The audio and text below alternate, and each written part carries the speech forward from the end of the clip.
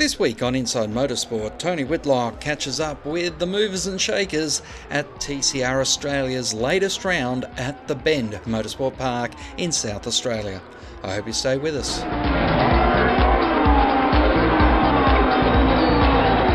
Welcome inside Motorsport. I'm here with James Moffat.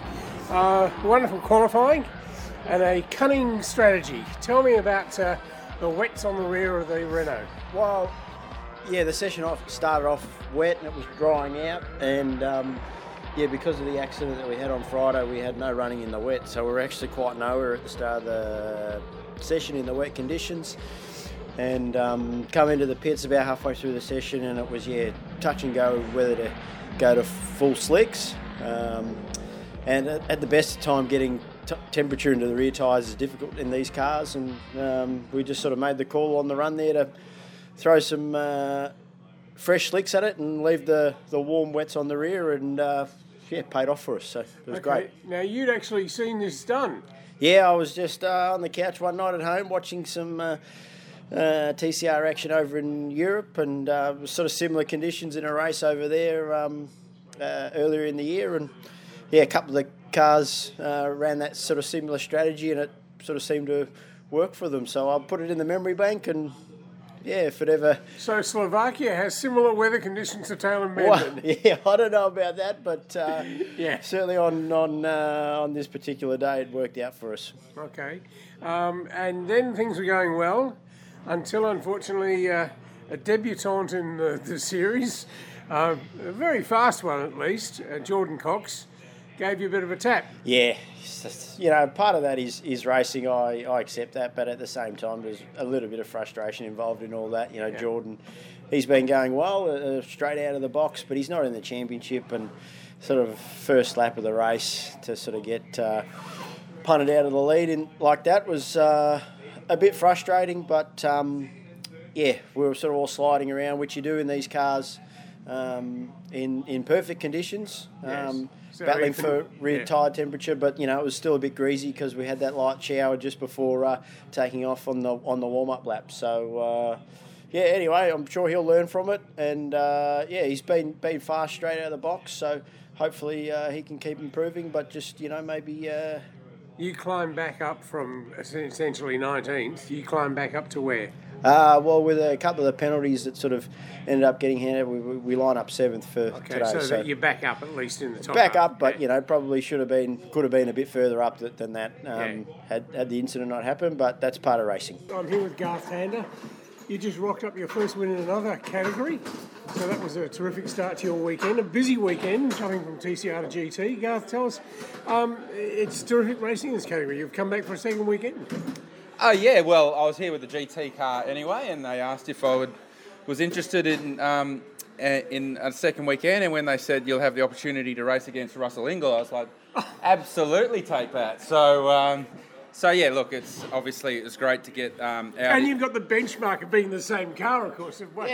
So, situation normal, I was up the front and he was up the back. So, in all seriousness, it was great to get Audi's first win in TCR Australia. Audi support TCR globally in a very big way, and Melbourne Performance Centre and Audi Sport Australia have done a fantastic job with their program, and I feel like we're getting the car better. Obviously, having raced at Phillip Island, you get your head around it a little bit more, and it was great to get that win. It was an eventful race, but we managed to get the win. I heard you talking yesterday, and it seemed to me that you actually got the win because for a while you weren't leading and you were learning a bit. Yeah, I made a mistake when I was leading, and it was a front-wheel drive rookie driver error, and I didn't really know what had happened when I had made that mistake, and then when I saw the behaviour of the cars in front of me, I worked out what went wrong with mine, and then I adapted my driving style and didn't make that same mistake again. So it was a tricky race, obviously, cold tyre. We saw at Phillip Island the cold rear tyre particularly caused a lot of mayhem, and it was the same here in race one, obviously even with a wet track, which made it even more tricky, and it was a matter of not making, everyone was making mistakes, just making as few mistakes as possible. And then, getting your head around driving a TCR car around the bend, because at that stage no one had done a dry lap until the race yesterday. So, it it was an enjoyable race because obviously battling with Johnny Martin and Will Brown and Jordan Cox. It was good fun. Okay. It was an interesting move of James Moffat putting the wets on the rear of his car in qualifying.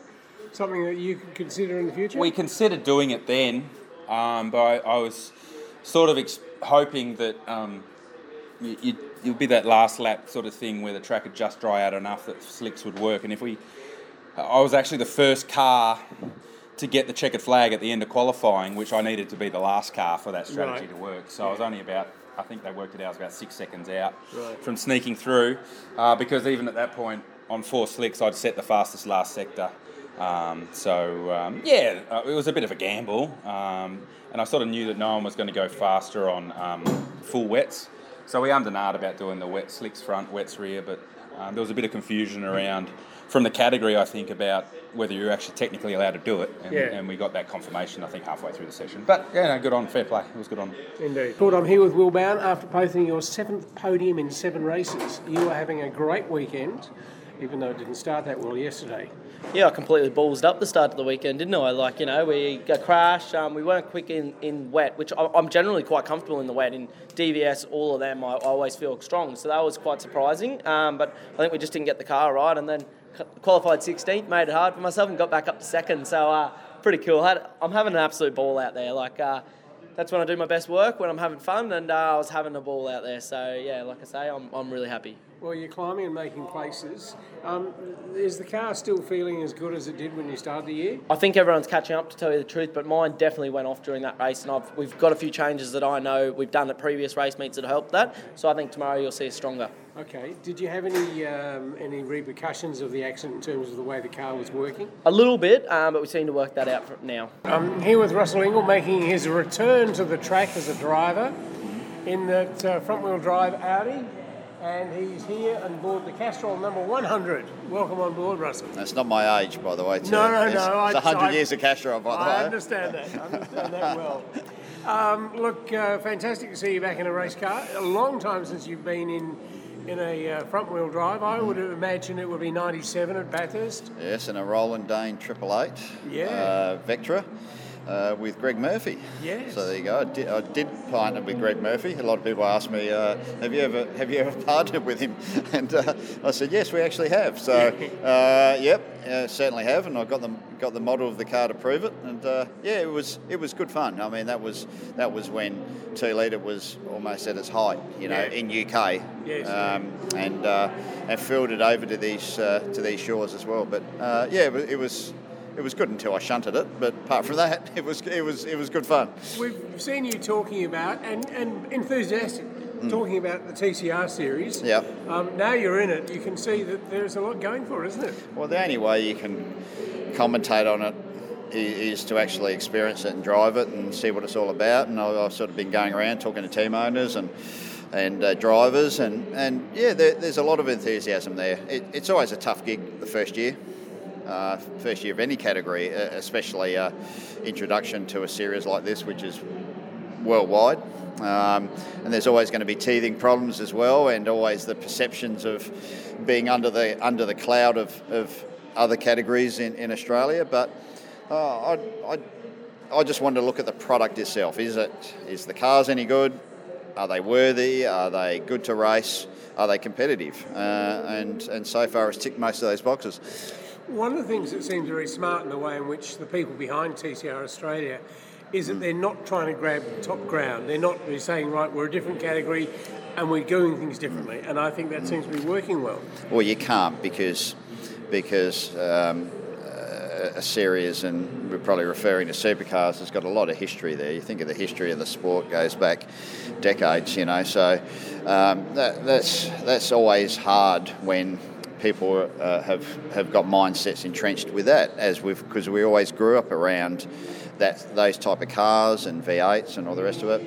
It's always difficult to change perception, when it's been instilled in your, if you're a motorsport fan, into your head like that. But times are changing. Manufacturers are changing. Suppliers are changing. The way we look at cars and even now, I mean, the large saloon car is I was going to say dying, is almost dead. It's either SUVs or these small little cars. So if you're looking for market relevance, these are a lot closer to the mark. And obviously they know that. That's why this category was born, because manufacturers want to know about small cars and hot hatches and performance cars all in this small sector. That's where the money is. Out in the open market. So that's what makes the category relevant and obviously why it's been a success overseas. And while it's terrific to see there's some young blood like the Jordan Coxes and Aaron Camerons, Jordan, of course, having probably his first professional motor race yesterday. Yeah. You've got a couple of old stages in Jason Bright and Garth Tander. I liken it to the Japanese F3 championship I competed in 93, that their theory was that they were trying to get a Formula One driver, a Japanese driver, into Formula One. Yep. And the only way they could do that or was to give them a yardstick. So they used to pay the best drivers they possibly could from Europe to come over and compete in the Japanese championship, because they thought, well, if the Japanese drivers could beat them, the best in the world, in Formula 3 or Formula 3000, GP2 as it's known now, well then there's more of a chance to get a Japanese driver into F1. Think of it as that. You've got to have your top level drivers like your Tanders and Brights and all the rest of it. If you've got a few of them mixed in with the field, that's your yardstick, because they're seasoned proper race drivers that have been there and done that. So if some of these young guys can start beating them, then they're doing a good job and got what it takes, So use it as a yardstick, because a lot of people go, I should only be for young guys. But if the whole category is full of young guys, where's your measure? Yep. Have your measure in there, and that way you've got a target, And that also, that pricks the ears up of other teams and sponsors and going, oh, this kid must be pretty good, and you better get involved in that. So I think it's a good idea. It's a good idea to have a mixture. And of course, this afternoon you go back to have two races, like the first days, of course, when you arrived in Supercars. Before it was called Supercars almost. That's exactly right. Twin races, touring cars, touring car championship. Yeah, well, that's what it was about. You have a race on the Saturday and a couple of races Sunday, and happy days, and short and sharp. And you're right, and they actually work really well. Yeah. So I think that format's the right one as well, and it keeps costs down, because you don't want pit stops, and all the rest of it, because then it escalates costs. So I think everyone, look, they're doing all the right things, but like I said, it's a learning process for teams, drivers, and all the rest of it. But at least they've kicked off. People are talking about it, and gradually it'll start. The word will start spreading. All right. Well, enjoy your race 2 and 3. We may catch up with you later on today. Yep. And if we're not watching Russell on the television driving a race car, you can get him on a screen near you where he does the Enforcer and the Dude. Yeah, an iPad near you. And an iPad near you. Just make sure you watch it and enjoy it. Thank you, Russell, for joining us. No promise at all. Cheers. That's all we have time for this week on Inside Motorsport. Until next time round, keep smiling and bye for now. Inside Motorsport is produced by Thunder Media for the Community Radio Network.